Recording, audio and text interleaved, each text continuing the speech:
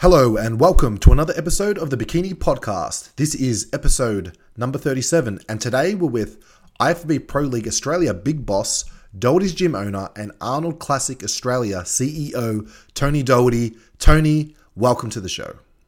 It's good to be here and hello to everyone who's watching and hello Troy, how you doing? Really good, Tony, and I really appreciate you coming on. Out of all the people that have been on this podcast, you've probably been the most requested of all time. So to get started, I wanted to ask you, how is Tony Doherty? Well, first of all, that's nice to know that I've been requested so much. Thanks, everyone. Man, I'm good. Look, I always just think that you get to make a choice every single day when you get up. And, we can all be feeling sorry for ourselves at these times. But I don't. So I'm doing really well, man. I think with the first, the Arnold getting cancelled and then the first lockdown, I was flat for about a day. And I thought, what am I going to do? Am I going to be miserable? I'm going to let this define me or destroy me. And I worked then 91 days straight. There was not one day I didn't come into the gym renovating. Opened up again for 2 weeks. And then obviously we had to close down again. And this time I was flat for just a few hours. And I thought, feeling sorry for yourself and, saying poor me is not going to achieve anything. So I got off my ass the very next day, came back and just started another project. So honestly, thank you, but I'm really good. For anyone that hasn't seen the images that you posted on the Doherty's Gym Instagram and your personal page, you've done some killer renovations to the gym. So what inspired you to do that? Well, a lot of it's stuff that I've always been inspired to do, but having probably Australia's busiest gym that's open 24/7 and staffed all the time, I've never had an opportunity. So, it was funny, not funny, but my office got flooded and we pulled up, and it was the water department made a mistake with the underground pipe. Anyway, I come in one morning and the floor was all slushy. And I don't know if you remember, they used to have carpet tiles in here, and I pulled them up, and there was like that fake wood, like lino underneath. I pulled that; it was all mouldy and shit. So I've got a mate that does concrete polishing, and he came in to do that. And while he was doing it, I went out and pulled up a couple of mats in the leg room. I thought, I've always thought, why have gyms just got to have rubber floors? Because if you've got it full of machines and rubber-coated weights, what the hell? So I got him to do this little test patch. And then, everything went crazy. So we polished the leg room. When I say polished it, if you look at a Dan Murphy's or a Woolworths or something, when they do those corporate sort of fit-outs, they do maybe a 1,500 grit. They sort of rate it. We went to 3,200. So it's like polished glass. It's like what you'd imagine a New York restaurant, a really funky New York restaurant to be polished like. So then when I did that, I had all the equipment out, obviously. And I thought, this leg room's always been so hot in summer and so cold in winter because we could never get up and insulate the roof. So I thought, what a great opportunity now to get a scissor lift in and to insulate the whole place with really thick bats of insulation. So we did that. Then I'm like, all those pictures have been in the same places for years. I'll move all them. Then when I started to put the equipment back in, I thought, maybe if we turned it around this way and that way. Then in the big dumbbell room, the upper body room, there was all that mesh over all those, it's got those sort of 3-stage windows that go along. Mm-hmm. So I spent, I think in 1 week, it was 39 hours in a one-man scissor lift with an angle grinder, and I cut all the mesh down. And probably the first time in 50 years or something, those windows were clean. There was, cobwebs like this thick. And the light, this gym's always had a reputation for great light, but that just changed the whole game. So I went back to the leg room and I put 60 new LED lights in there. Then I went out into the main room where you first walk into the gym, and there was all mesh over the skylights. So I got the scissor lift back and went up and I cut all those down and cleaned all those ones. So everything, it wasn't really planned. Everyone said, what's your plan? I don't know. How long have we got? So right up until the very last night before we opened, we're still doing stuff. And then, when you spend that long, Troy, in solitude, you get a lot of time to think without being disturbed by, just pretty much stayed off the internet through then. The phone wasn't ringing, obviously, because I dealt with all the Arnold stuff and all the staff stuff and all the JobKeeper stuff and everything. So there's a lot of time to think. And for example, when I was in the upper body room, I thought, why is everything got to be like in lines that go north-south? What if I turned everything kind of east-west? I think I could fit more equipment in. So I put 15 new pieces of equipment in to the gym and made space. You actually walk in and go, it's bigger. And that's just having time to think properly, Also, I've been saying this for years, but most people wouldn't open their gym. You put your equipment down and you bolt into the floor and you go, I can never move that because it's got dyno bolts. It's bolted to the floor. It's too hard. So back in the day, my first gym in Union Street, I never had any money. I really never had any money. So sometimes I'd just move the machines around so it looked like I was doing something. I'd move the pitches around. I'd take the squat racks from one side to the other. People always say, you can't do that. It's bolted to the floor. I go, that's an angle grinder. And I'd fix it. So I had that attitude. I found my roots again in a way, So I went back and moved everything in different directions and had a really good think about the whole layout of the place. It's like when you move into a house or a flat, you don't just put your furniture down and go, I'm never going to move it. It has to be right the first time. But the arrogance of a gym owner is you don't want to say, oh, my designer screwed it up or I didn't think it out properly. So the ego gets involved and you never move shit. But when you move into your house, you do, right? You say, I'll just move the couch because it's easy. So I applied that kind of mindset to it. Then, you know me pretty well, then I became completely obsessed. So I was here through the lockdown, like 12 to 15 hours every single day. And I was the first one to get here and the last one to leave. And I always say to people when they say, how do I get ahead in life? So easy. You'd be the first one to get there, the last one to leave and do all the shit that nobody else wants to do. So I applied that back onto me. I was like talking to my young self. Okay, come on, now you got a chance. So, when people came back in and saw the gym and experienced, working out here has always been more of an experience than a workout. But when people came in and saw what we'd done, the looks on their faces and the comments and the enjoyment they got, that was enough to know that I knew I got it right. I actually have a couple of clients that have never been there before because they've just started up in the industry, right? And they've trained at other gyms. I won't name what those gyms are. And they've said to me, Troy, I will never go back to those gyms again. And they signed up at yours because they thought it was amazing and they couldn't believe what you've done. Thanks, man. Well, I think it's more than, look, anyone can go and buy a shit ton of equipment. I've seen people in other countries with so much money, more money than God, and they think you just go and buy 10 of everything and you're going to create a great gym. But a great gym has heart and soul and vibe. You can't really put into words. The atmosphere, I think, is what makes a gym really special. It's probably only, and you guys know I've traveled a lot, there's probably only 4 or 5 gyms in the whole world where I've walked in and just gone, I'd love to be a member here because there's something special. Yeah, something like Bev Francis, was that first thing that comes to mind? Yeah. Steve's gym, the Bev Francis Powerhouse in Somerset in Long Island in New York is one of my favourite gyms in the world. It actually looks a lot like the old gym did here. In fact, the walls are almost the same colour. They've got the pictures up everywhere and everyone signed it all. And, that's one of my favourite ones. So that was the aim. It was just, rather than say, I think the first few days it was like, we're going to give this place a deep clean. So we've been scanned around, we polished all the treadmills and cleaned the fans and wiped down the equipment. That was sort of the mindset of everyone for the first few days. Then I'm like, this is going to go for 3 months. What? This stuff's going to get really dusty. Next thing I'm on a jackhammer, just coating the whole place in dust again. We dug up floors. Man, I went crazy. But my aim then was to raise the bar.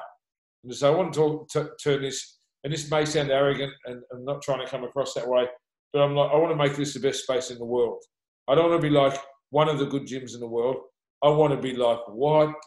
People will be like, what the hell? What the fuck? What have we just walked into? What is this? So that's what I did. Yeah, well, a lot of the pros that come through for the Arnold that have been coming through for years, and even before you had the Arnold with the Australian Grand Prix, they pretty much came in and had that experience. So I think upgrading it from then, but every few years you probably have sort of added something to the gym, or the different twists that you've had, like the Charles Lotherwin photos, and you've always seemed to upgrade it. But I think this is probably really taken up to that next level. Yeah, I think the way I sum that up, people say, oh, you must be happy. I go, yeah, I'm happy, but I'm not satisfied. And I think you need to be never satisfied in life if you want to really achieve something great. So I'll tell you right now, this will never end. Mm-hmm. As long as I'm breathing, this place will continue to get better. In fact, I've got more ideas again now. I'm like, I should have done that. So now we've got this next lockdown. I'm doing even more things. I've just taken over a space in a nearby warehouse where I'm creating something else that no one's ever thought of. So I really like having this opportunity. See, as I said earlier, this can define you or destroy you. And it's really easy to sit home and go, oh, poor me, I haven't got my personal training clients or my gym shut, or I haven't got the income. Instead, if you could just sort of say to yourself, shit, I've got a minute now to do the stuff I never have time for. What? Because time's my enemy. I've always got lots of ideas, but how do I do it all? So all of a sudden I'm like, I'm not time poor for once. So now I can get into this really creative flow and do the stuff I'm always like thinking about because I never stop thinking. And so yeah, man, it's just what you make it. We know who Tony Doherty is now. This passionate, this inspired person, just a go-getter and a person who never quits. Could you take us back to when you first opened up your first gym? And people may not have heard this story. I've heard the story. But could you tell us about who you were back then and how you become the person that you are today? Well, it was 1994. I moved from country Victoria in Bendigo to Melbourne. And I'd had a gym up there, but it was someone else's gym that I bought into and I blew it. I thought I knew everything. You know, I lost everything I had. I almost lost my parents' house because they, innocently backed me in my great idea. And I was so shit at business. I was so bad at spending. I was so, I had no clue. Anyway, long story short, I knew it was time to get out of there. So I moved to Brunswick, to just around the corner was Union Street in 1994. And I had basically a truckload of broken equipment. Some of the black and white pictures are still up here today, and just this big dream. And, I got offered like the Golds franchise, Powerhouse, Golds, Worlds, all those guys I knew from all the travels. Like, oh, you could be our Australian guy. I didn't have the money to buy a franchise or a license or anything. And I've been promoting shows for a little while. I thought, oh, kind of people know who I am. I was just called Doherty's Gym because I can't afford anything else. So that's how Doherty's Gym started. And I had 0 members, 0 income, nothing. And I had like this old car. I had this old car I was doing up, and I had this Jeep that I was driving around. I traded the old car for a lap pull down, and then the power got cut off one month. And I sold the Jeep to pay the power bill. But what a lot of people don't know is that I didn't have anywhere to live. I couldn't afford like an apartment or a flat or anything. So I had 3 possessions in the world. This is when I was almost 30. I had 3 possessions in the world. I had a rice cooker, a vertical grill, and a couch. And no TV, nothing. So what I used to do in the morning, I'd sleep at the gym, and I'd get up in the morning because we'd open at 6. So I'd get up at like 5:30, have a shower, put on my gear, and I'd get out of there before the people lined up out the front. And I'd do a loop, and I'd go up to McDonald's. Used to open at 5:30, so I'd wait till they open. I'd get a coffee. I'd go to the newsagent next door, put the newspaper under my arm, and I'd walk back to the front door, just so it looked like I'd come from somewhere. And I'd say, oh, those people on the tram, oh, they're out of control, they stink, or whatever. I'd just make up some story about the tram driver or whatever. And good morning, everyone. I'd let them all in. Then I'd do all the shifts. So I'd work from 6 in the morning till, I remember it was 9 or 10 at night that we'd close. So I'd stay for the whole day. I'd do all the shifts because I couldn't afford any staff. Then I'd wait for everybody to leave. So I'd have to go through the shredding because we had a gate on the front. So I'd lock the gate, put all the padlocks in. Good night, everyone. And I'd walk over through this car park and hide behind a tree, wait for all the guys to drive off, and then let myself back in and crash. And I did that 7 days a week for almost a year because that's what it took to keep the doors open, and it wasn't like sufferance. Some of my happiest times of life were back then. And so that's how I got started, man. I just had nothing. I just wouldn't quit. The power would get cut off. The phone would get cut off. I wouldn't be able to pay the rent. So I'd work at nightclubs or I'd do collections. Whatever it took to keep the doors open, I did back then. And, nothing crazy or super illegal, but, I really, really just it was survival. And I didn't want to fail. I didn't want to let my family down because they backed me early on. And I thought, you know what? If I stick this out, it'll come good. And then I got some breaks along the way. I started to train some champions. I teamed up with Sonny Schmidt, who was my best mate. He'd been living in California. And for those who don't know, he was like a top 6 Mr. Olympia, first Australian in the top 6 for a long, long time. And he'd had some problems over in the US. So he moved back in with me. We got this I stayed with his family, but they were very good to me. And even when I was on the couch, I'd go and stay with the Samoan family, like one night a week just to get a good feed and stuff. But when he came back, we got this little house across the road from the gym. I remember it cost us $90 a week to rent. And it was the ultimate bodybuilder house. We still had the vertical grill, the rice cooker, the couch, not much else. But all we did was train. So I trained with him for 3 Mr. Olympias. I got way better than when I actually competed myself because I was training with an Olympia guy 12 months at a time. And then we started getting, people come, because we were crazy trainers. I do a lot of quantity training, and we do, that 30, 40, 50 sets of body part. And it came to the point where people would come over to watch us train, and then, they get a casual visit, and then I started training some AFL players, and then things started to roll, And this is what people have to understand. Nothing comes easy, but if you don't quit, you never know how close you might be, And then we got some good publicity, and then I trained a couple of AFL guys that had serious injuries that the doctors and the physios couldn't fix, and got them playing their best football. And sort of got a bit of a reputation with that. And we started Muscle TV. Then things started to roll. And then 1998, April 1998, I found this building we're in now. And it was like 3 or 4 times the size of the little one. But I knew we'd done as much as we could there. I knew that if someone opened up next door across the road, they'd put me out of business. So that's when I went 24 hours, and there was no 24-hour gyms in Australia. There had been, but they'd gone back to normal hours. So I thought, I'll just go 24 hours. So we moved all the old equipment, and basically for that 4 years between 94 and 98, every single cent that I made, I just put back into equipment. So I'd get $2,000, I'd go buy a second-hand leg press. We didn't have any cardio, so I'd buy a second-hand treadmill. And I just did that for years. That's all I did, nothing else. No travel, no holidays, no, just buy equipment. So then, by the time we moved into the gym we've got now, we only could afford the front half, and the back half I rented out to a welder or something for the first year, where the leg room is now. So a lot of people don't know where the boxing room is now. I rented that out to a printer. So I just did whatever I could to pay the rent. But the funny story is, I remember the first night, the first day that we opened, and I'd been working everyone, all my mates, staff, and anyone that had anything to do with it, come and help, because we had no money. And so we built the place basically with nothing. And the morning that I came to unlock the door, in fact, I had the key, and I unlocked the door, and I thought, well, if I keep this key, that's an excuse one day to say, we're not going to make it. We're going to be 24/7 every day of the year. We're never going to close. We're going to be staffed all the time. So I threw the keys away, literally. And I never shut the door again until the pandemic hit this year. And in fact, I had to call a locksmith for 3 of the gyms the night before, when I heard the Prime Minister say all gyms close at 12 noon tomorrow. I'm like, locksmith, I need you tomorrow, before he put his prices up. Yeah. I remember back in the day when you first shared with me your story about throwing away the key, and it was like at Brunswick, and there was a city, and you also did it at Dandenong. And it's interesting that only a pandemic can half stop you, but not really. And you're really the only 24-hour gym, or I should say the only 24-hour gym in Australia. Yeah, we're the only 24-hour gym. There'd been one before, as I said. Underworld in the city had been 24-hour, and then they'd gone back, and then that ended up being Doherty's city gym. But yeah, everyone said I was crazy. I said, what do you mean 24-hour? Who's going to train Christmas Day? Who's going to train in the middle of the night? And I had always have this plan. So I'd be like, well, have you ever thought about all the people that work in the airline industry, or the nightclub industry, or hospitality, or the casino, waiters, strippers, bouncers, police, ambulance drivers? I could talk for another 10 minutes about people that work shift work. And they go, oh, you're right, And from day one, I always thought, well, we could do our cleaning at night, because there's nothing worse than when in the gym in the morning and someone's coming around your feet with a vacuum cleaner.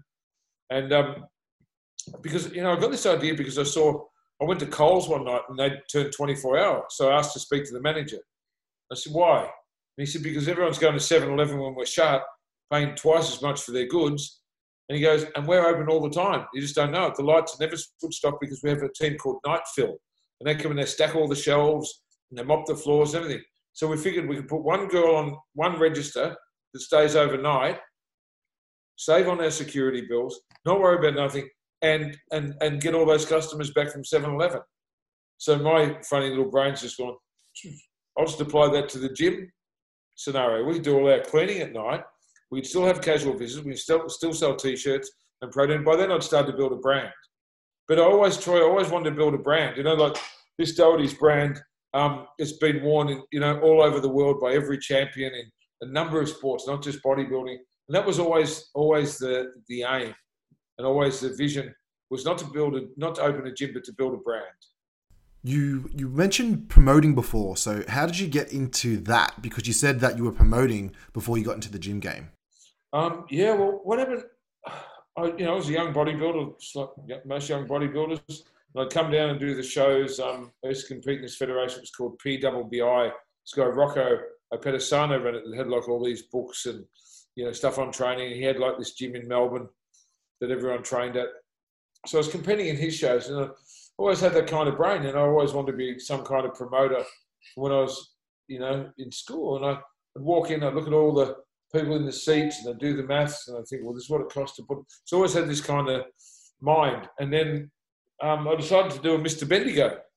So I just did like an independent Mr. Bendigo, like in sometime in the mid-'80s. And then the IFBB had started promoting in Victoria with this couple. They had a gym, 401 Church Street, Richmond. And they'd, I'm funny with names and numbers. They'd been promoting for a couple of years, and they were getting really sick of it, you could see. And I remember I was at one of their shows one night, and the lady kept, sort of putting her foot in her mouth and stumbling on her words, and she'd lost her passion. She was getting really shitty, and everyone was booing her and heckling her, And at the end of the night, she grabs the microphone and throws it on the ground and said, if anybody wants to do this shit, you're all ungrateful. Somebody should call Paul Graham. I'm out. So Paul Graham was like the long-term president of the federation back then. And I was like 24 maybe. So I wrote a letter because obviously there's no internet or anything like that. So I wrote a letter, and he gave me an opportunity to go up and see him in Sydney to present my case. And I still remember I walked up him at the airport and I said, oh, hi, I'm Tony Doherty. He goes, no, you're not. You're too young to be him, and just kept walking. I'm like, that's weird. I definitely am. So I had to chase him along because he thought I was an older guy because this letter I'd written.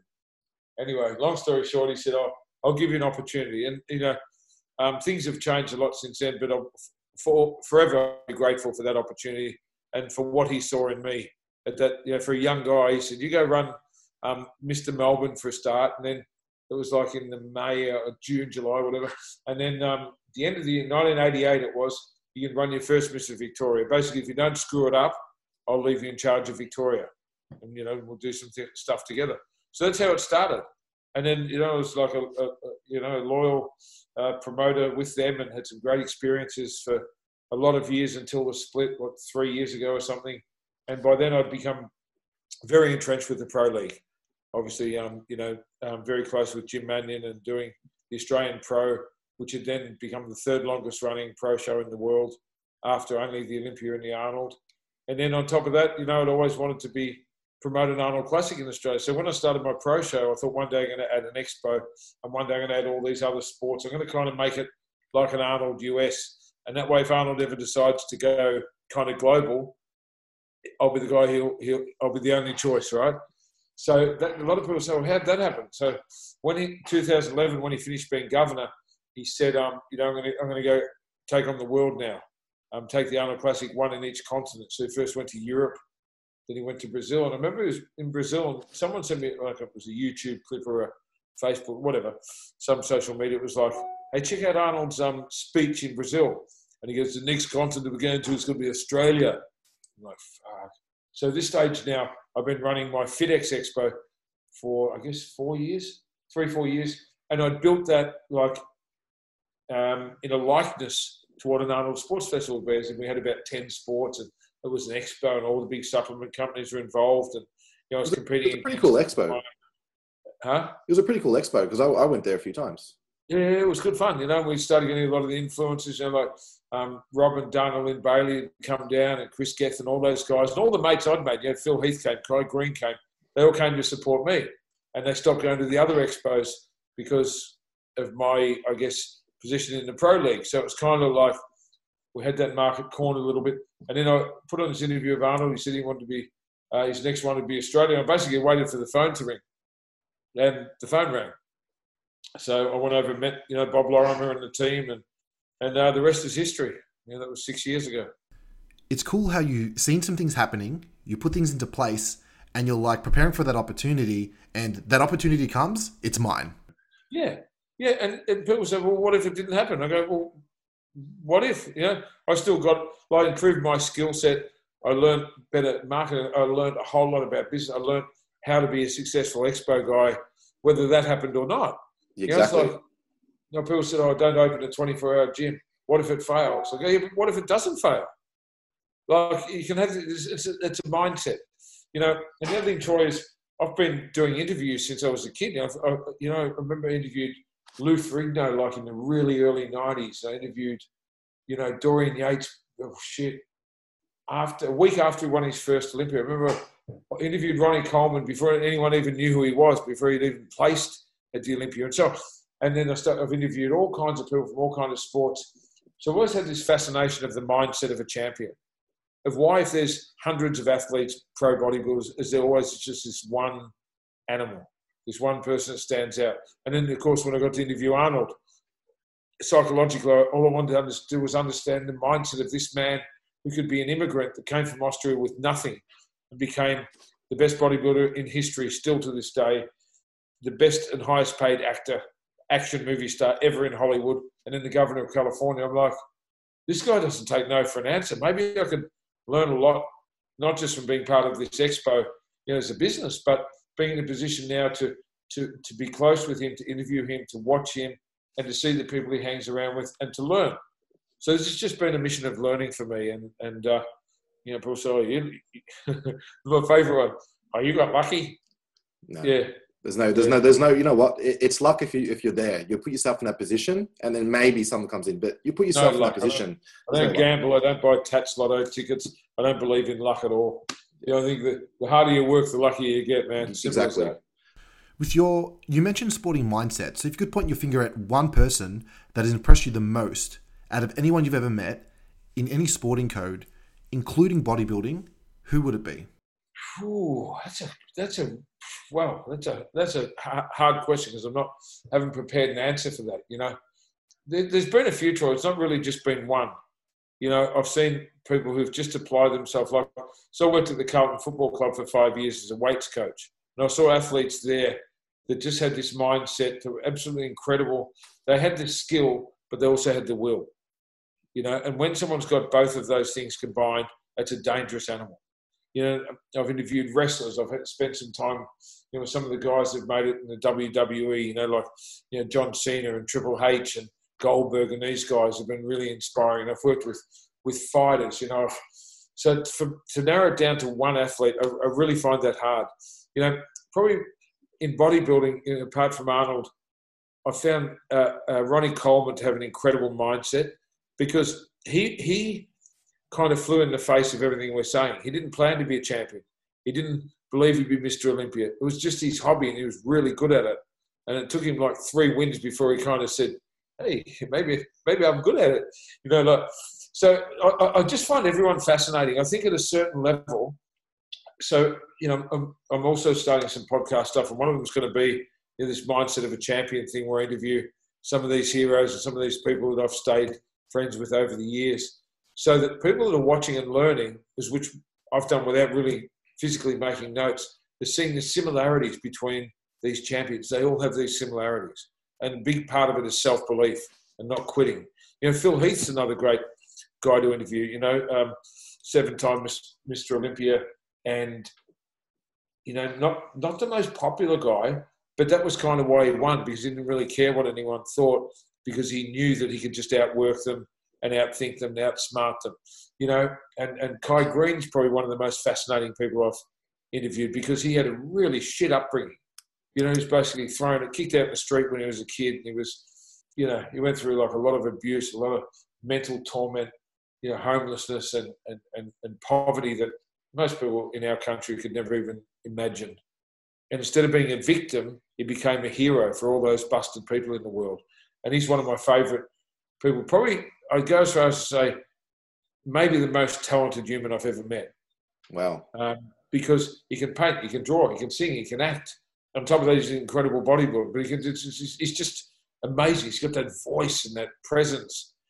So that's a long answer for who is your favourite interview, because I've been lucky enough to interview a lot of people. I could go on forever about that. We'll be here for hours. It's a complex question, but you did a good job with that. That one next time, and I'll think about it a bit more. Yeah. With the Arnolds, I want to talk about this year. Obviously you went through some adversity with the expo being cancelled. you did an amazing job first and foremost to put it on for the athlete. So could you tell us about how you got that job done and what were you thinking and what was the process of getting that whole thing organized? It was only if we had been 1 week earlier, the Arnold would have gone ahead. So I went to Columbus, Ohio. So we'd done, I think, 2 or 3 of the Arnold qualifiers here. I went to Columbus, Ohio to go to the expo over there. And I was in the lounge waiting to board the plane. Someone texted me and said, hey, well, send me a link. And it was a news service in Columbus, Ohio, where the mayor and the governor were saying, hey, we've cancelled the expo.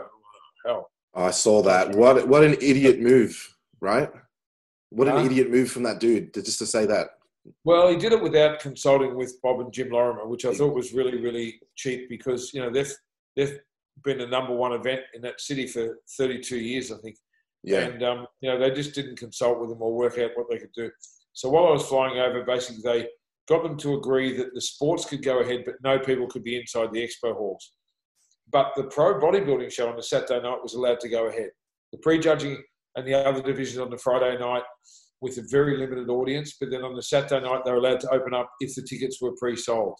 And I was going over there to MC it. So luckily, the one event I was going to MC was still on. So I got up, and it was a fantastic crowd. We were worried that everybody would have left Ohio, no one would be there. And the crazy thing is at that stage, there'd not been one case of the coronavirus in all of Ohio. Not one. And they cancelled the expo at a minute's notice. It's amazing. So I left there, come back here, and then I had the Melbourne and Sydney show on the next week, and then the Arnold would have been the next week. And every day it just started looking worse and worse. I'm like, oh, shit. You know. So I was in Sydney doing the show. It was a Sunday afternoon. So what's that? 6 days before we would have opened, 3 days before we start setting up. Yeah, for bump in. Yeah, and everyone was like, you know, putting a lot of pressure on me to cancel it. And I'm like, if I cancel, I can't get a refund on the venue. And that cost over $500,000 I'd paid up front. And I'm like, for me to be able to survive this and for our exhibitors to be able to survive it with me, I can't just quit and leave the ball. I've got to wait for them to make a call. So I still remember it was Sunday afternoon at 4:00 and I was emceeing the show in Sydney. And my business partner there, Mark Gretsch. So I've been taking calls and texts all day while I'm on stage emceeing. So I keep handing him the microphone. So this time I said, I saw the number. I knew who it was. It was someone from the government. I said, Mark, take over. I went outside. And they said, at midnight tonight, Victoria's going to go into a state of emergency. So your event's going to be cancelled. You won't be able to have it. It's like, whew. So I'd already written the thing. So the day before, I'd actually cancelled the pro bodybuilding show. And I thought, well, we're just going to go ahead with the local sports and this and that. That was the hardest thing, is cancelling the pro show, man. I had 77 pros from 19 different cities on their way to an airport when I made the call. And it was at that Victoria show that you're at, you know, on the Saturday, the Victoria qualifier. And it actually broke me. It was the first time I think I've ever become emotional on stage, because the pro bodybuilding show, to me, that's been my life, you know. And to cancel that when I knew that people had left their country and left their families. For example, Big Ramy, he called me on the Thursday night. He said, I'm on the last plane out of Kuwait where my wife and kids are. I have to fly to Dubai. When they shut the door of this plane, I can't go back for 30 days. But you got my visa, which was another story, to like a month to get. Yeah, it's difficult. And he said, I believe in you, Mr. Tony. He said, I get on the plane. And I woke up on the Friday morning knowing that, you know, the international athletes were going to have to go into quarantine, all this other crazy shit. And I called him. He goes, too late, I'm in Dubai. So he got stuck there for 30 days because he believed in me. That was hard, man. Like for me, you guys know. And so when I cancelled the pro bodybuilding and all the local athletes I knew had prepared so hard for it, it was heartbreaking. Every single person had a story. And some of them thought it was on me. You know, I had some of the physique pros from New York and LA going, you pulled the pin on us. You couldn't have told us sooner. I'm like, man, I hung out as long as I could because I thought I could pull it off. And we only missed by a week. So then go forward to the Sunday afternoon. I got the message from the government. I actually sat down that night. No, I sat on stage after we closed the venue and did a public statement ready to edit and send out. We announced it the next day. And then I started thinking, well, why? And I didn't say at any stage we've cancelled the Arnold Amateur Pro Qualifier. I just said the Expo's been cancelled. It's going to affect a lot of sports. You know, watch this space. So some people took that as he's cancelled the show. I'm like, just read the words very carefully because I knew now I've got a plan. So then that day in Sydney, I was texting the venue managers. I booked by Monday morning, I'd booked 3 different venues to do the show at, the Kingston Arts Centre. I was still trying to get the plenary where we have the, because even though we couldn't have an expo, we could still have, at that stage, like 500 people or 1,000 people in a room. Yeah. Then every day it shrunk and shrunk. And on the Tuesday, Kingston Arts called me and said, we're closing our doors. You can't do the show here. Oh, shit. Then all the other venues closed. Then the convention centre padlocked their doors for the first time in 25 years. I'm like, I made a promise to all of our Australian athletes. And by then we've had, what was it, like in those 5 qualifiers, like nearly 700 athletes had competed to qualify in this show. And we had I think 300 or something like that had already entered. And I thought, wow. And it started tightening up. I thought, you know what, I'll get a warehouse. And I'll put some lights up in a warehouse or an empty gym or anything. I was working with Nick at Derrimut, who was going to give me one of his empty rooms, but we would have had to set up a whole stage and deeply cleanse it and this and that. Then the guy that I hire all the big screens from for the Arnold Classic, where we have all the giant mega screens, he's like, hey, I've just been setting up this demo kind of stage to show everyone how I can do a backdrop with screens. Do you want to come by? So I'm like, yeah, man, it sounds like an idea. So I drove from out in the western suburbs out to Brayside, what it was. And my man there was just unbelievable. So he set it up and I said, wow, we can do this. And this is, by now, it's, I guess, Wednesday. It was either the Wednesday or the Thursday. And I said, all right, we're going to do 2 shows, one Saturday, one Sunday. We've got to get this place ready. Then they said you can only have 100 people in one room.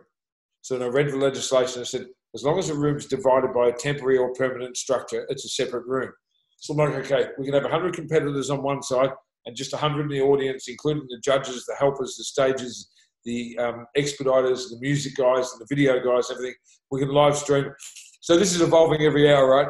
So it was Wuha Productions is the name of the place.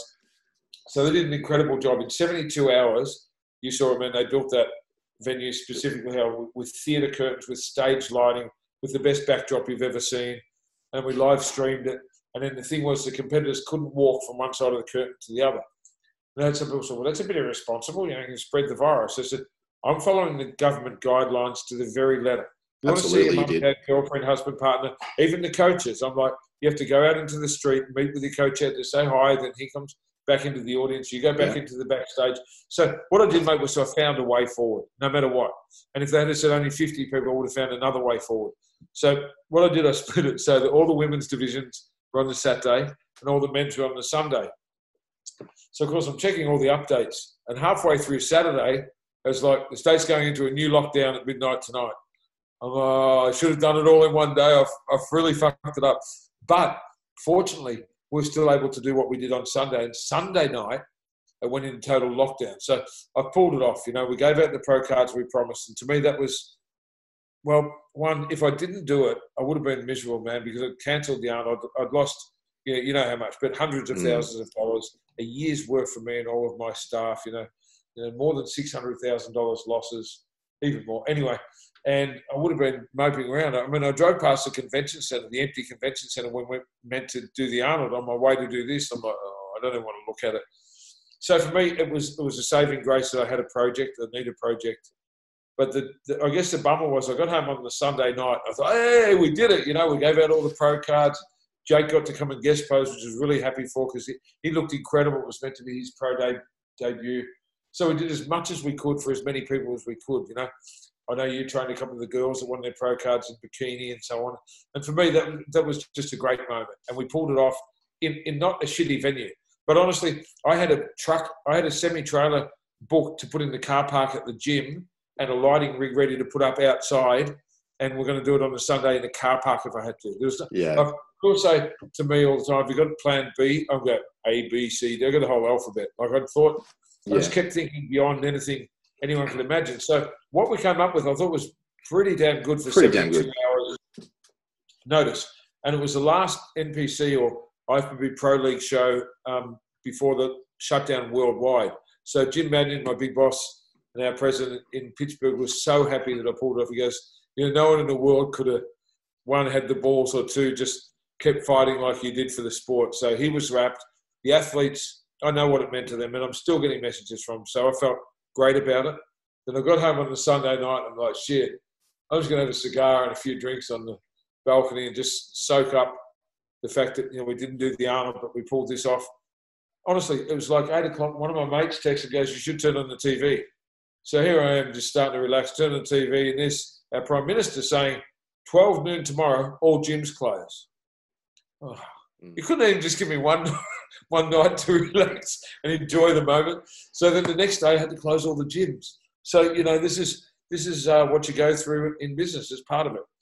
I've been up cutting beams with a saw. In fact, I had to change shirts because I was covered in sawdust, so dust in my eyes, nose, ears, everything. Yeah. Did you ever consider having the Arnold actually in Doherty's gym? In the car park, yeah, absolutely. Because at that stage, they said you couldn't have more than like so many people inside, but outside you could have up to I think it was like 500. I'm like, I was doing the car park, and I'd actually gone and saw the guy that's got the furniture place across the road about renting his car park, and he had 2 containers there, and they had a forklift book to put the 2 containers. And I'm like, we could put a ladder, like a staircase at each end, and we do the show on top of shipping containers. Yeah. And then, of course, all the dudes, you can't do that. What if someone falls off? So then I booked a semi-trailer to come and put one into the car park. I was going to say, entry's free, come and watch. And just that way the trailer of the semi would have been the stage. And had music booked, had lights, everything. Yeah. So, yes, I did consider that, Troy. There's no way that once I said this is going ahead no matter what. And you might remember, you're saying, why isn't he telling us the address? I'm like, well, one, because someone will try and spoil it, or some do-gooder, or someone that doesn't want to see us succeed, someone who could not have pulled off what I stuck at, will try and mess it up or whatever. So to get in front of that, I went and saw the local police out there. I called the government. I ticked off every single box. So we invited the local police out at Bros. Come down and check out what we're doing, please. Count numbers, sit out in the front, do whatever you want. I called the health department. I called the Victorian government. So I thought, if anyone accuses us of being irresponsible, here's all the literature. Here's us doing every single thing we can to keep our competitors safe, our audience safe, and our athletes, our audience, our staff safe. So you might remember, we had the chairs, only one chair in every 4 square metres. Yep. So I lost more money doing that than I could have. But when you've lost that much money in one weekend and worked a year for it, there's a lot to be redeemed by doing the right thing by your Australians, by our athletes, the people that you help and that I try to inspire and promote. So for me, it was one of the coolest things we ever pulled off, because it was impossible. Trust me, even people really close to me going, you know what, you got to know when to quit. I go, no, there's no. When I said it's going ahead, I knew that once I said that there was no stopping. And the point with that was, a lot of these guys have put 6 months of their life and they'd already flown here, and then some made an excuse to go, oh, well, I had someone wanted a refund because it wasn't the venue that we promised. And we were told it was going to be at the Arnold in the Expo. So, we want travel costs. I'm like, are you kidding? Yeah. Whoever said that, like, come on, man. Seriously? Like, well, it was the one, honestly, Troy, it's the one. There's always one bad egg that doesn't think things through. Matter. Most people were very, very grateful for what we pulled off. But absolutely. The point was, we did it against the odds. We gave out the pro cards. The lighting there was insane. There was a great look. Those LEDs, Tony, like, I did not expect as a spectator or as a coach to like rock up and for it to be like that. I just did not expect it at all. That's why I kept playing it down, going, look, it's not going to be that great.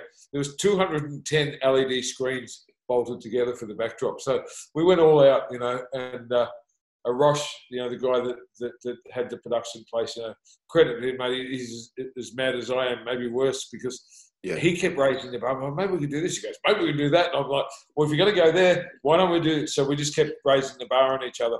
And it was honestly, like, none of those guys slept for 2 days getting it ready. We didn't for the whole weekend. Yeah. But this is sometimes what it takes, I guess, what separates you from being like everyone else, because I needed it that weekend. Our athletes needed it. Our sport needed it. Our state needed it, And then, as I said, the next day we had to close the gym. So it gave me a little bit of just a smile on the way out, if you like. It was pretty damn cool. I have to give credit where it's due, and you are one relentless person, Tony. So I tell you that. And I've always known that and a lot of people are probably getting some really cool insights right now as to who you are as a person, because this is some hardcore stuff, not only to push through everything, but to push through it really well. Have you ever considered, like, when we do go back to normal, and we're assuming that normal sometime soon in the very near future, would you have similar production quality, or have you considered similar production quality in terms of the big LEDs at future Pro League events? Yeah, I've already looked into that. Absolutely, yes. Yes, so depending what we do with the Nationals, which I'm sure is one of the questions you've got, expect a production like nothing. If we do it in Melbourne, just expect production like you've never seen before. Awesome. Could you take us through the decision-making process of cancelling the state shows, and then from that mindset, and then we're going to do Nationals only for this year? Well, for those that don't know, just yesterday I announced that we're going to actually cancel each of the state qualifiers. There's a number of reasons. One, as Victorians, we can't travel to any other state at the moment. And that may be relaxed by then, but what if it's not? And then we've had people enter, diet, and buy tickets for their family. You know, I put down deposits with each, because when I got to take over the Pro League, I wanted to give everyone else an opportunity like I had. So I appointed one partner in each state. So it means all those partners have to risk everything, to put the money up to do the show. And then if it's a qualifier and I can't go there to MC it, I can't take our head judge and our Victorian panel, that we need to take, and I can't take my production team, I can't take my DJ, and you coaches can't go to help your athletes. What is it? We just say, oh, good luck running the show, because some of the other states don't have the experience that we have to run shows successfully. And they're learning, and they're great guys. And I love them dearly, but I don't want to put them under that kind of pressure, and I don't want to risk our sport going backwards. So we had a conference call, a Zoom call with all the partners. And, I'm just an open book. I'll tell you how it evolved. Yeah. We're all talking about, maybe this and maybe that. And I said, maybe the wisest and the best thing we can do is to take a hit right now, to call it, because it's still 14 weeks out, and to say to everyone, rather than, I think under this Pro League thing that's been happening, you can correct me if I'm wrong, I think our sport's gone forward enormously, Troy. Absolutely. Every single season, we've gone forward. We've learned some stuff along the way, but we've definitely gone forward as a sport. And I think if that had been shit, and the state shows may have, because this might get worse, this whole viral thing. If that had been shit, or say in South Australia or Perth, we only get 20 competitors, or Queensland, we only get 50 instead of 200 or whatever, then you've got to say that's a big step backwards, and I'm not willing to do that. I said to the partners, once we all talked it out, they said, what do you want to do, boss? I said, I think what we should do is make a call right now, make an announcement this week. And of course, people have been asking me for weeks and weeks what's going on, but I'm like, no one knows what's going on. Let's just watch this situation. So then when we went into a second lockdown here, and then they said, well, Victorians can't go to South Australia, Queensland, WA, or now New South Wales either, that could really go upside down, but anyone can come to Victoria. So I said, what about this? A lot of people have already started preparing for it. Perhaps we should just do the Nationals and say, look, instead of you having to qualify through a state show, which you do, this year I'll relax that rule, and it's just open to everyone that can either get here or Queensland. Now, people say, well, why haven't you announced which state? Well, honestly, I'd love to do it in Queensland, because that's what we originally wanted to do. But we don't know if we're going to be able to travel there. So in about 4 weeks' time, I think I'll have, a much better idea of that. So what I've done, I've booked a venue in Melbourne, and I've booked a venue in Queensland for the whole weekend for the 2-day show. That's cool. And how I'm going to do it to manage the numbers is at either venue. So in the morning, the Saturday morning, we might do, for example, all the women's classes, like figure, fitness, physique, this sort of stuff. Then clear the audience, clear the backstage. Then we do the bikini in the afternoon as a separate show. Then the Sunday morning, we do all the men's physique, classic physique, this kind of thing. And then in the afternoon, we do the men's bodybuilding, weight classes and juniors and masters and all this sort of thing. And that way we can still limit. So, for example, let's say in the venue in Melbourne where I can get 800 in there. Let's say I'm only allowed 1 in 4. If I get 200 at each session, that's 800 for the weekend, which will at least break even. It's not about making money. It's about not losing a shit ton of money again.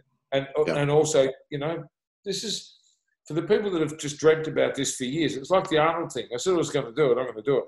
So I'm going to find a way to do the Nationals.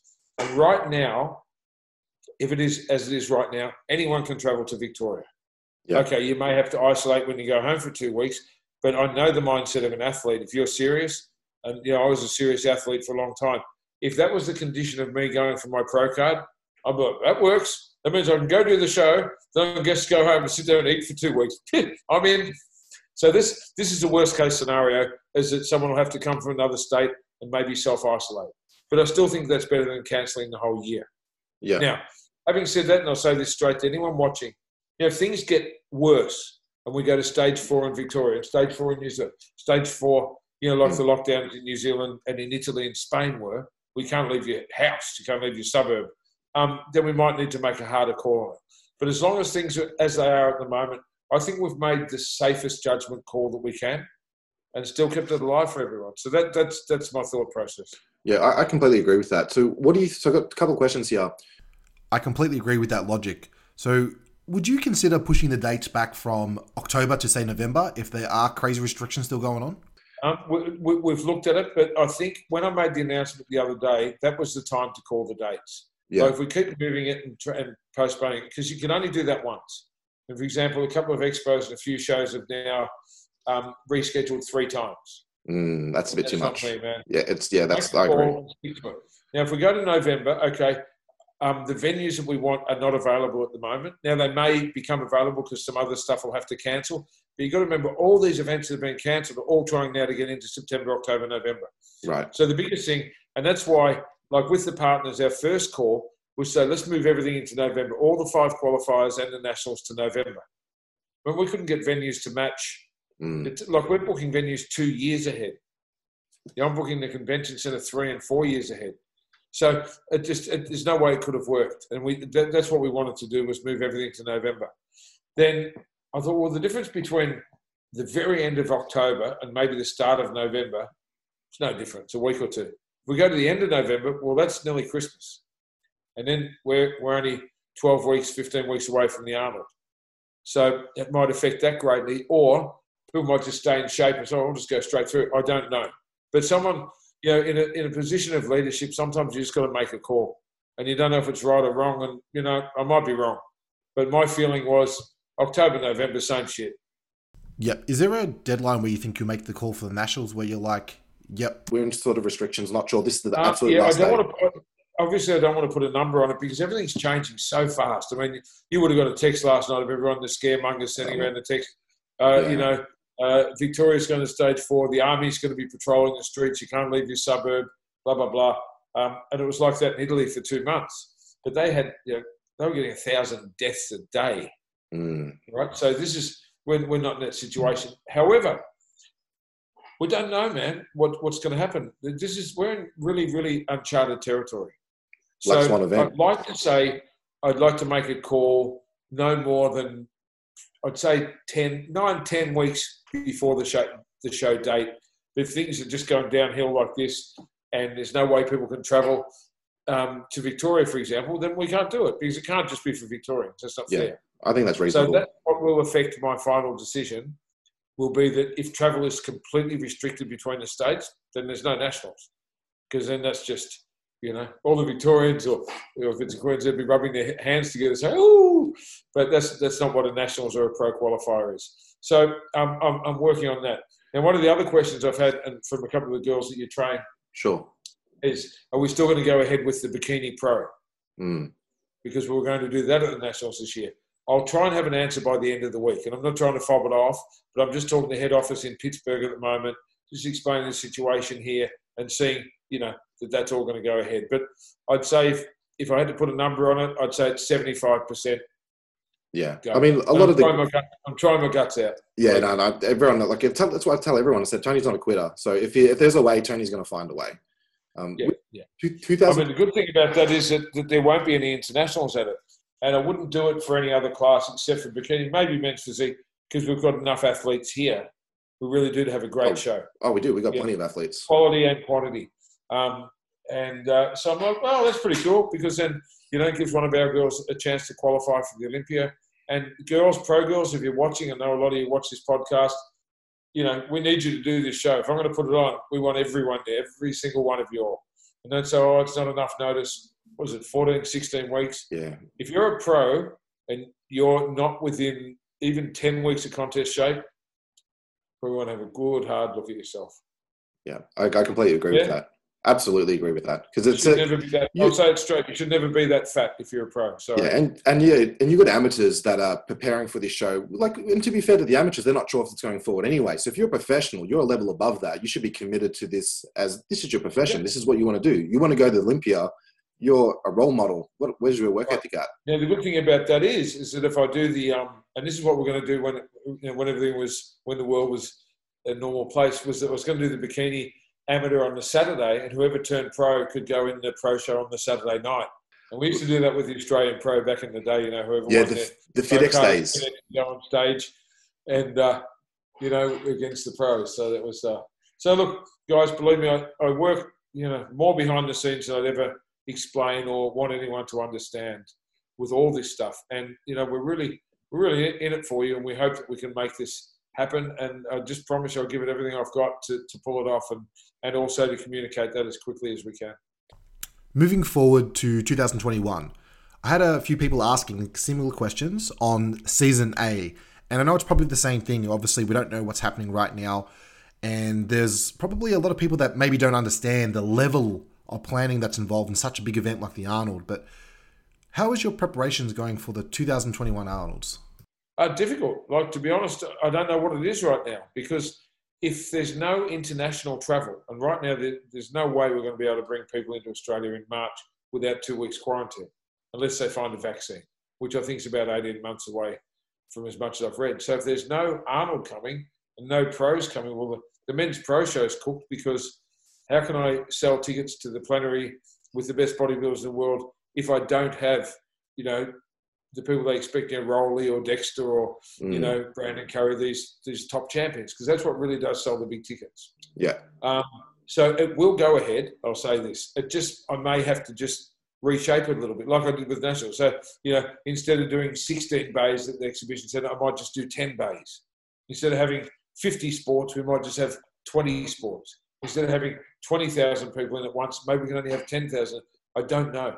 Because an expo, see, the funny thing and the hard thing for us as promoters, Troy, is that an expo is about excitement. It's about having selfie with an influencer, or seeing the people that you admire, or going up getting a selfie or a picture with someone, or getting a diet or a little hug or whatever. And the world's changing, and we're not going to be able to do that for a while. So I am ahead of that. I'm not a stupid person. I'm thinking, okay, if the situation is like it's now, how do I make an expo successful in this climate? Or if the climate, I think by March, but this is only what I think, it doesn't really matter. But if things are better than they are now, I'll make it work. Yeah. And I'll still do some pro activity. I'll still have a pro qualifier. I would probably still do men's physique and bikini pro at least. Yes. And then if I can bring internationals in, of course I'll go ahead full steam. But there's no way anyone prepping for a pro men's open, for example, is going to come in here 2 weeks early and sit in the hotel with hotel food and no weights. Yeah. Because you can't leave your room. I'm with you on that one. And there's no way that Arnold, for example, would be able to come in and sit in the hotel for 2 weeks. Can you imagine that? Yeah. So it might be that I've got to use another celebrity or restructure it for a year. So I've got a lot of things. See, for those that don't know me, I never stop thinking. I think when I'm sleeping, I think when I'm thinking, I think when I'm working, I think through every situation possible. And I believe me, I put a lot of thought into this. I just don't want to say too much just yet. Yeah.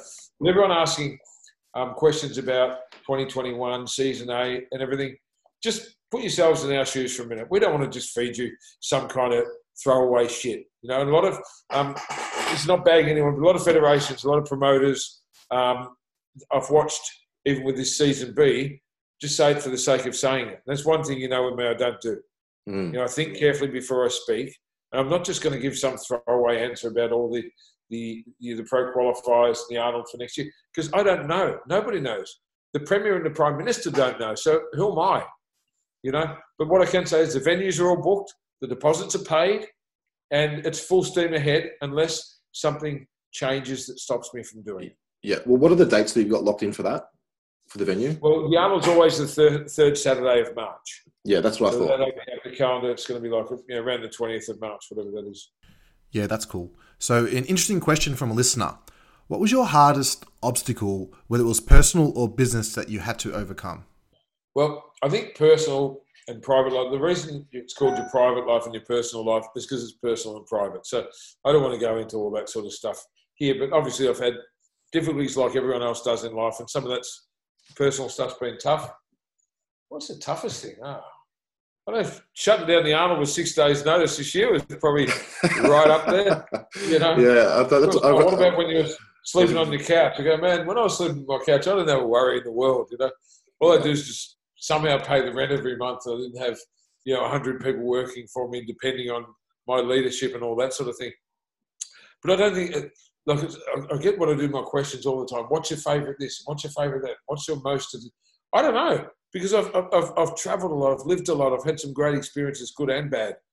So I'm not sure what the most difficult experience is, man. I just deal with it and get up the next day and say, right, forward we go.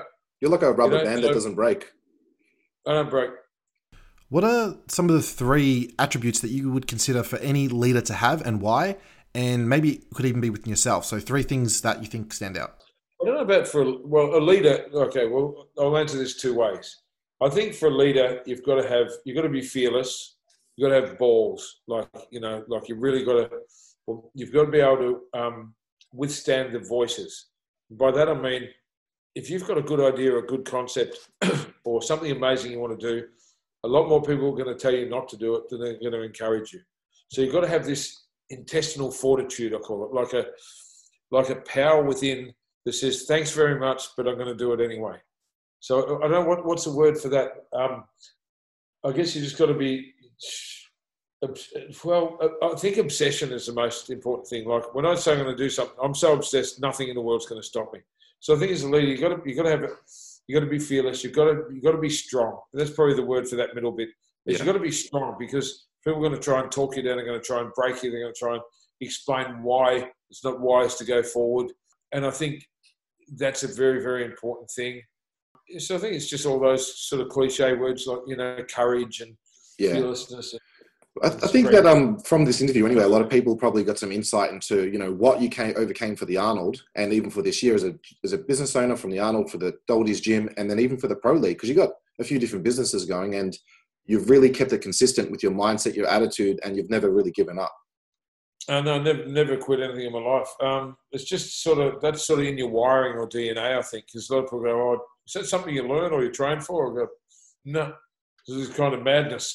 But what I'd like to give your listeners is 3 other words. So you say, as a leader, what about if you just say to me, for anyone that really just wants to go ahead, what are the 3 words? What are the 3 things they really need to get their head around? I've got those 3 words ready to go, because I use this in my Relentless Momentum seminars all the time. And it's passion, vision, action. Right? Now, I'll just take you quickly through that. If you're going to be good at something, it's got to be a passion, because you're going to have shitty days. That's why I'm fortunate in what I do, because I look forward to it every day. I love coming to the gym. I'm just like this gym rat, this guy that grew up in the gym. He gets to go to the gym every day. So it's never like, oh, shit, I've got to go to work. Oh, I've got to go to the gym.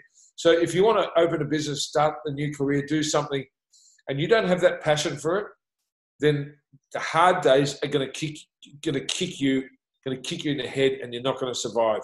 You're going to think you're doing fine on the sunny days, and that fair weather kind of play. Oh yeah, I'm fine until I get hit. No, you've got to have so much passion that you don't care how many times you get hit. The next one's vision, and you've got to have a realistic vision. You can't be an imbecile. You can't be delusional. For example, I've used this example before. You can't say, I'm going to be a car maker. I'm going to invent a new car. Well, shit. There's been like one new car maker in the last 20 years. The guy has done the electric car. Yeah, and Tesla. What are you going to do? You're going to make a different shaped wheel, or, you know what I mean? Like, this is not realistic. You might be a great car modifier. You might be able to do a spray painting business or a pimp my ride or something. But you know what I mean? What I'm trying to explain is, don't set a goal that's so stupid that you can't achieve it, because then you're just setting yourself up for failure. So when I say vision, it's like, for example, when I had a vision to do the Arnold Sports Festival, the Arnold Classic, it wasn't, no way you're going to be able to do that. I'm like, well, if I put all these things in place, I'm in a winning position. So you've got to be ready for, everyone says opportunity only comes once. Maybe it comes more times, but you've got to be ready for your opportunity when it comes. Because if I had got that call from them, someone said, oh, I'll call Tony Doherty, he'd be good at that, and I hadn't have done those 3 years of hard yards getting ready for it, I would have hesitated. and they would have smelt the fear and they would have said, thanks anyway, and called somebody else. Yeah. Right. So vision is that. Have this tunnel vision of where you're going and what you're doing. Even if it doesn't work out, just believe it and live it every single day. So passion, vision, and action means now. So many people say, I'm going to start my diet on Monday. I'm going to give up smokes on New Year's Day. I'm going to, be a better person Wednesday week. It's not, unless you're willing to start right now. You turn this podcast off and take action on whatever you want to do, or you're kidding yourself and you're lying to you and everybody around you. And I'll tell you this, I know this. There is no Monday, there's no tomorrow. That's the biggest load of horse shit in the world. You say you're going to eat clean, go home, take all the shit out of your fridge and put it in the bin. So you're going to give up smoking, put your smokes in the bin. Never put another one in your mouth. That's what I mean by action. It means unstoppable, obsessive action. And I'll just add this, Troy, because I know a lot of people are a little lost, especially at the moment. Yeah. I get this a lot in my seminars and when I do my weekly questions, not always weekly, sometimes twice a week on Instagram, Tony Doherty, Oz, if you're watching. But I'll answer anything, And I get this one all the time from people that are a little bit lost. And it's always, how do I know when I've found my thing? How do I know when I found that thing in life that I really want to do, that thing I'm meant to be doing on this earth? And I've got a really great answer for that. When something wakes you up in the morning, every morning, when something keeps you awake every night and you can't stop thinking about it, that's when you know you've found your thing. It's so easy to be obsessed when you've got that passion for something. Like, and I think we all have it as kids, you can't sleep because you're dreaming about this, being a pilot or an astronaut or whatever. And you wake up in the morning and you think, oh, rocket ships, and it just gets beaten out of you. By people saying, who the hell are you? Why would you be able to make it? So you've got to have this unstoppable thought process if you're going to be good at something. And I really believe in this. I think that if something keeps you awake at night, wakes you up in the morning, and you can't think about anything else and you won't stop, that's your thing. It's that simple. I wanted to ask you... We're not here for a long time, man. Yeah. Everybody's on limited time. So why go through life doing something you fucking hate? And find something you love, man. Find something that just makes you tick. That's what I try and tell people. So you've spoken about the Arnold and how you've put yourself in a key position, like being prepared for an opportunity, right? So you knew what you wanted. So Tony Doherty today, what do you want moving forward, or what goals have you set for yourself that maybe haven't come into play that will once we move forward? I'm not a real goal setter, believe it or not. I don't like have an action plan or write, shit down on a notepad of, what do I want to do with this? Yeah. In fact, you've seen those hats I've got, which is FY5YP, which is fuck your 5-year plan. Yeah. The reason I always have that is people are so hooked up with this 5 years time. I want to have the house on the hill. I want to have $1.2 million in the bank, a wife, 2.4 kids, and a dog. Great. And the pandemic hits. Well, there's your 5-year plan. Turned to shit, isn't it? And these same people, it's great to have these. I'm taking the piss, but yeah, the problem with most people that lack drive and intensity and obsession, and if you want to use the word, which I hate, motivation, is that they can't concentrate for 5 freaking minutes on something, or for 5 hours, or for 5 days. So when I do my seminars, I always have this little segment on that. And I say, how do you, if you're having a shitty day, how do you change it? Find something, turn your phone off, put it down, find something you can do for 5 minutes that just might change your mindset. It might be, shit, my desk is messy. I might just clean that. It'll take me 5 minutes. And then say, you know what? What's something I've been wanting to do for ages that I never do? I keep putting off and procrastinating. That might take 5 hours. You do something for 5 hours solid that needs to be done, that changes your whole week. Then imagine if you did 5 days straight where you didn't lose track of what you were doing, how far you'd be in 5 years' time. This is why I just try and break it down and say, how about you forget about 5 years? You're messing up every single day and you tell me about your 5-year plan. You can't hold a relationship down for 5 weeks. You can't hold a job for 5 months. You can't, concentrate for 5 minutes. So if we're going to use this analogy, I say, well, just break it down. So when you say, what we're going from here, I don't just want to be better today at what I do and come in tomorrow and be even better at it.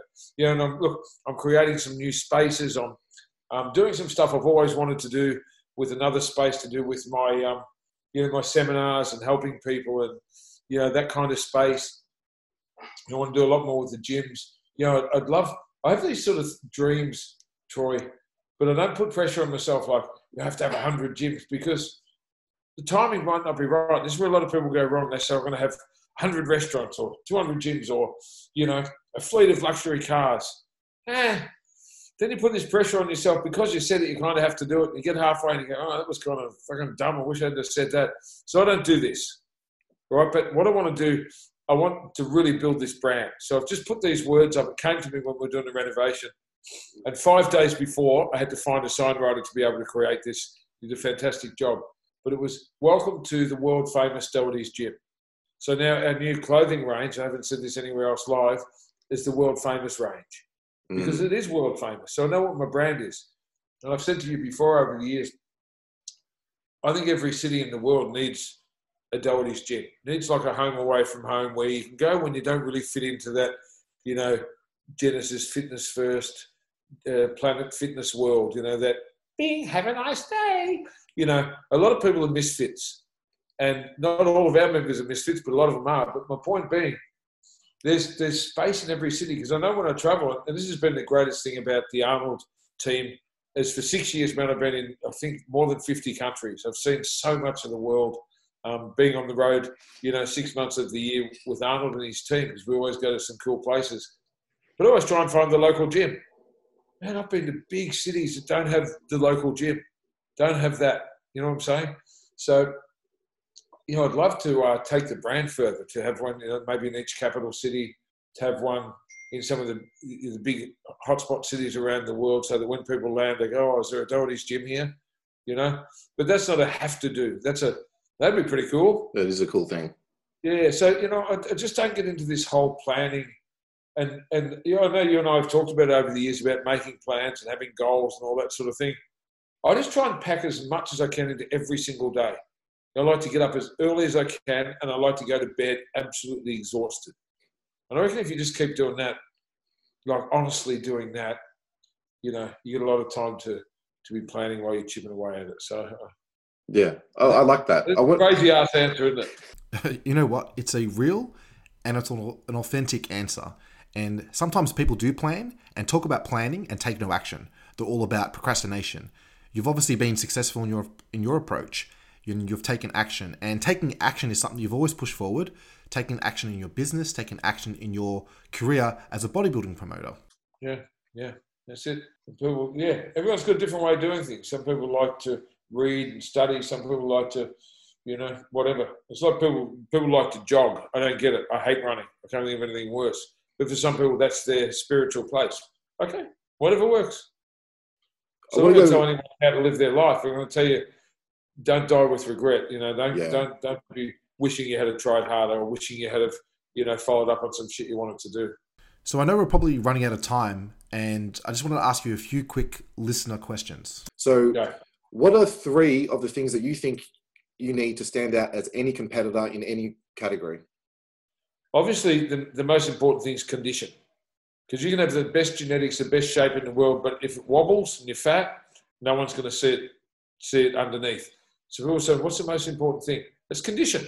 Because if you get 2 massive guys, all right, both 110 kilograms at 5'8", and they both got great genetics, small waist, wide shoulders, who wins? The hardest one does. The one with condition. You know, I think that's the number one thing. You know, I think the next thing I'd say would be confidence, being able to present yourself, practice your posing, not just hitting your shots, you know, but how you look, how to command a presence on a stage. And I think Arnold was the greatest example of that. He was so cocky and so confident on stage that he would put everyone off because he knew his body and his posing and the art of bodybuilding so well. You know, my great mate Chris Cormier is probably the best posing coach I've seen. And he doesn't teach people how to hit shots. He teaches them how to do transitions and how to hold your face and where your jaw should be and how you should look. You know, this kind of thing. So I think presentation is very, very important. Not just knowing how to do a lat spread, knowing how you look when you're not doing a lat spread, knowing how to stand so you look like you're relaxed when you're not, where you're flexing the whole time. Being able to hold your poses for 30 seconds at a time instead of this. You know, no one wants to see that, you know. To put some work into that sort of thing. So I think they're the two most important things. The third one, I guess, I think it's those two, but I think the third one would be just balance, to work on your weak body parts. Someone said that to me when I was a young bodybuilder, because I thought, my arms, because I always had sort of big delts and chest and back. And I remember one of my early training partners said, man, you should train arms like 3 times a week, because the rest of your body's going to overpower them if you don't. And then to train your outer, your forearms and your calves, so that you always have that kind of symmetry. So I think they'd be the 3 things. And that's not a prepared answer. Yeah, no, definitely not. So all these questions are just sort of on the spot. So tattoos, really what do you think about tattoos in any ladies category specifically? For men, probably doesn't matter so much. But what is your opinion on the female categories? Look, I think that the world's changed a lot. Like, I didn't get tattoos when I was younger. I was obsessed with tattoos all my life, but I didn't get them when I was bodybuilding because they'd mark you down for that, And now there's such great products with makeup and tanning, you can cover them up.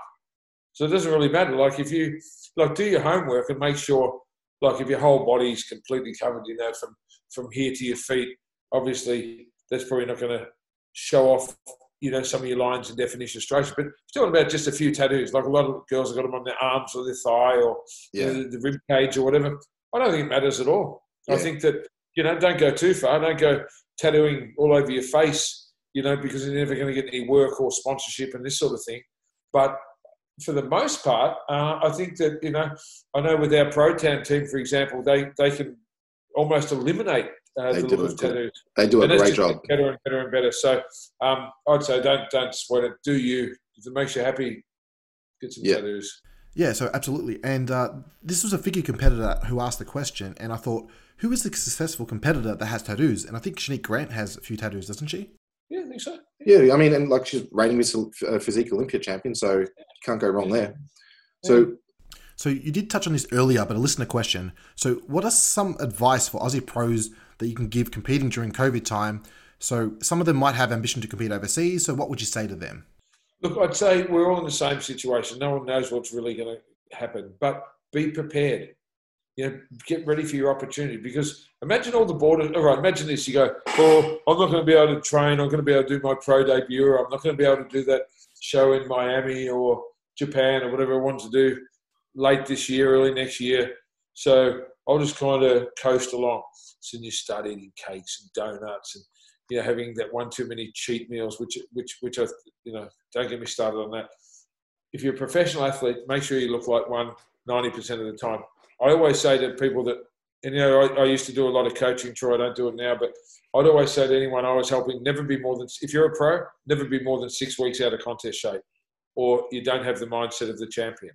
So I'd say that to the Australian girls is, okay, if you just get complacent now and go, this is just too hard, I don't know what's around the corner, then you're just going to get left behind. Because imagine you wanted to do, what's the show in November, the Japan Pro, for example, and it looks like we can't go to Japan. Then mid-October they go, okay, Australians, you can go to Japan. And you go, it's too late, I can never make it. Well, that's on you. So don't use this for an excuse. Like, a lot of people through the COVID thing sat home and said, I've got to be at home and there's not really anything for me to do. So my attitude with what I did at the gym, I came in here for 91 days straight. Every single day. I didn't miss one. That's amazing. Because I would have got left behind. So think about that when you think about your bodybuilding career. They could have said, okay, now you can't open again. I wouldn't have regretted one day. You'll never regret a workout. You'll never regret feeling good about yourself. What all you'll do is get out of shape and hate yourself, and then you lose your self-confidence, and then you won't put everything into your next preparation. So, harden up, take your medicine, and just realize we're all going through something. Don't just be the weakest person there, because life will just go by. Yeah. If you could predict maybe your first Australian bikini pro to go to the Olympia stage, who would it be and why? You know what? I won't answer that one because, I think anyone that's won their pro card in Australia, say 90%, have got great potential. Yeah, they do. And you really don't know. And I say this to all my guys as well, that you don't know what you've got until you stand up against the best in the world. And you might look amazing winning a pro card in Australia or whatever. And you've seen when we've had the Arnold, a couple of the Australian girls have placed, really, really well. Who was the one that placed really well? 2 years ago. Was it Ness? Ness Herrera, fourth at the Arnold, Australia. Fourth at the Arnold. Well, there you go. And no one saw that coming. And she beat some really good girls. So she'd have to be up there. Yeah. You know, I think, yeah, look, I won't because, you know, I know them all. I believe in them all. And they've all got a chance to have a go at greatness.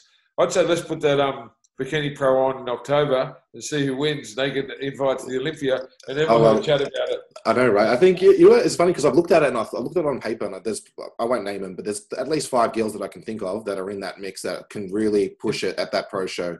And yes, I thought of 5 or 6 when you asked me that question, but I don't think it's fair. Yeah, of course. To name that. What if I get it right? Then we go, oh yeah, that was rigged. He said that on Troy's podcast. Yeah, absolutely. You know? Let's be careful of that one. Where do you see Australian bodybuilding in 10 years' time? And when I say Australian bodybuilding, I mean the pro league specifically. Oh, look, previous to this, man, we were growing so fast, not just here, but worldwide. The pro league exploded pre-COVID. You know, we were just out of control. I think it'll continue to grow. I think with the right leadership, and obviously in 10 years, shit, I'll be even older. Oh, that's depressing. But look, I think if we just all keep working together and promote it for what it is, you know, obviously with the new categories we've got now, there's something for everyone. I think health and fitness, it was one of my questions today, where do you think the gym and the fitness industry will be in 10 years? I think it will continue to grow and be more popular, you know, because people want to be in shape. They want to live longer. They want to have, good health and be attractive and all this kind of thing. So it's hard, man. 10 years, it's hard to say because 10 years ago, I wanted it to be where it's at now, but I didn't know if I'd get a chance to do what we've been able to do. Yeah. So if everything continues on the trajectory we're at least in Australia, it'd be double what we're doing now. Yeah, I'd have to agree. And I think social media plays a big role in that as well, because more people are getting access to, this is how you train glutes, or this is how you train back, this is how you train chest. You know, people often talk about all the shit things about the internet, but it's made the world a really small place. It's brought us all really close together where you can find out anything about anything. You know, I say to my kids, you know, like, once you used to have to go to a library to find something out, now you just go, hey, Siri, you know, and you ask them something to your phone, you've got to type it in, and you've got access to every library in the world. It was crazy. Yeah, fascinating. So one thing that I really loved about the Pro League when it did come out is that you allowed any competitors from any federation like ICN, WBFF, NABA, and even IFB Elite to come and freely compete with the Pro League, like a back and forth type of thing. So that's probably one of the coolest things that I've seen you do for all competitors out there, because bodybuilding is for everyone. What do you think are some of the cool things that maybe WBFF does, for example? I don't know, man. I've never been to one of their shows. I don't focus on them at all. You know, it's like when you ask me about other gyms or other businesses or other federations, I don't focus on them. I don't watch them.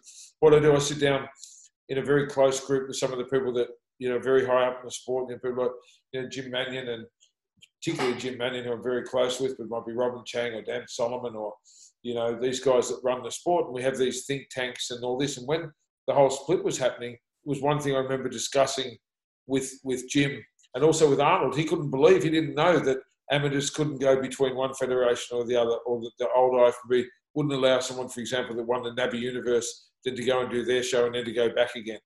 So to me, that was one of the coolest things that we discussed. And from day one, when Jim and I were involved in the planning of this, you know, that was one thing that was going to be one of the first things we did. Just so, well, who cares? If you're an amateur, do whatever you want. But then when you turn pro, then you're with us or you're not. And I think, I agree with him, man. I think it's cool as hell. Like, for example, Jake Nikolopoulos, who won his pro card at the Arnold last year, he'd been a NABA champ, he'd been a NABA guy. I've been trying to get him to come across for years, but it would have meant he'd have to leave that behind. So when we got the Pro League going, I go, now, Jake, you can go do that, come back and do this. Just see what works for you, you know, and look at him now. So to me, Troy, it's been one of the biggest steps forward. It's a hobby, man. You're an amateur. You should be able to do whatever the hell you want.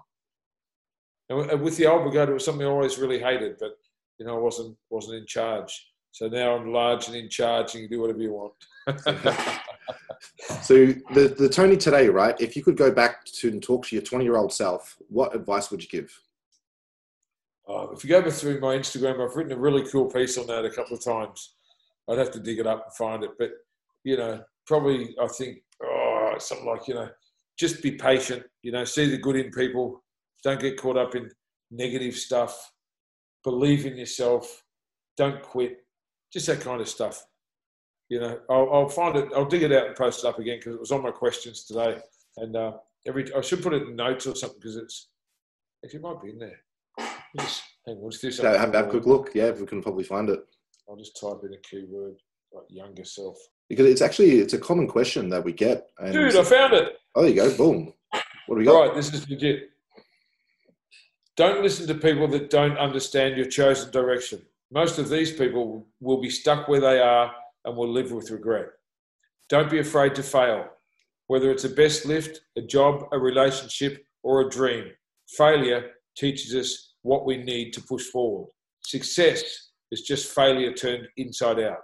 Dream bigger, because if you dream small, that's what you'll get. Don't rely on anyone else for your happiness or self-worth. People and circumstances change. Keep seeing the good in people. It will always, always outweigh the bad. Don't ever do anything to prove someone wrong. Do it all to prove yourself right. Train yourself to sleep less and live more. Life's short. Don't waste a moment. Be genuinely curious. Make friends wherever you travel. Have many layers and reveal your layers slowly, only as you learn to trust people. Never hesitate to help others and to share your knowledge. This cannot be quantified, but always comes back 10 times over. Realize that everything happens for a reason. It will all reveal itself later. Strive to be happy. Life is an amazing ride. You are stronger than you know. Don't worry, kid. Everything will turn out all right. Wow. That's some deep stuff, Tony. Thanks, man. Just wow. It's difficult to add to that, but going back to when you mentioned about Paul Graham giving you an opportunity as a young kid to start promoting, and many people may not know this, I was fortunate enough to work for you in the Arnold office, and you really gave me an opportunity, and to be fair, not a lot of people probably would have, and really you're a person who lives by the message of giving people opportunities. And I just really wanted to say thank you for giving me that opportunity, Tony. And I'm here today probably because of you, and I'm very grateful for that. So thank you, Tony. Thanks, man. I know. I always saw a great potential in you, Troy. I really did, and I still do. And I think you've got enough fight in you, and you've got enough desire to do whatever you want, man. So I can't do anything but to wish you all the best. Legend. So I think that will probably wrap up this episode. Yeah, I think that's about it, man. I'll finish off with that good quote to the younger self. I don't think we can get a better. It's not going to get any better than that. So I think probably most people would follow you, but for the people that don't follow you, what's your Instagram handle? It's Tony Doherty Oz, like OZ. Great. That's it. So thanks for coming on. Facebook too, but just Instagram's cool for me. Yeah, Instagram. Yeah, everyone's on Instagram these days. But I really appreciate your time and coming on because I know you're a very busy man, and a lot of the listeners are going to love this episode, not just from hearing from you, but just the insight that you've given and the confidence moving forward as a leader, and obviously the direction of the Pro League in Season B and beyond.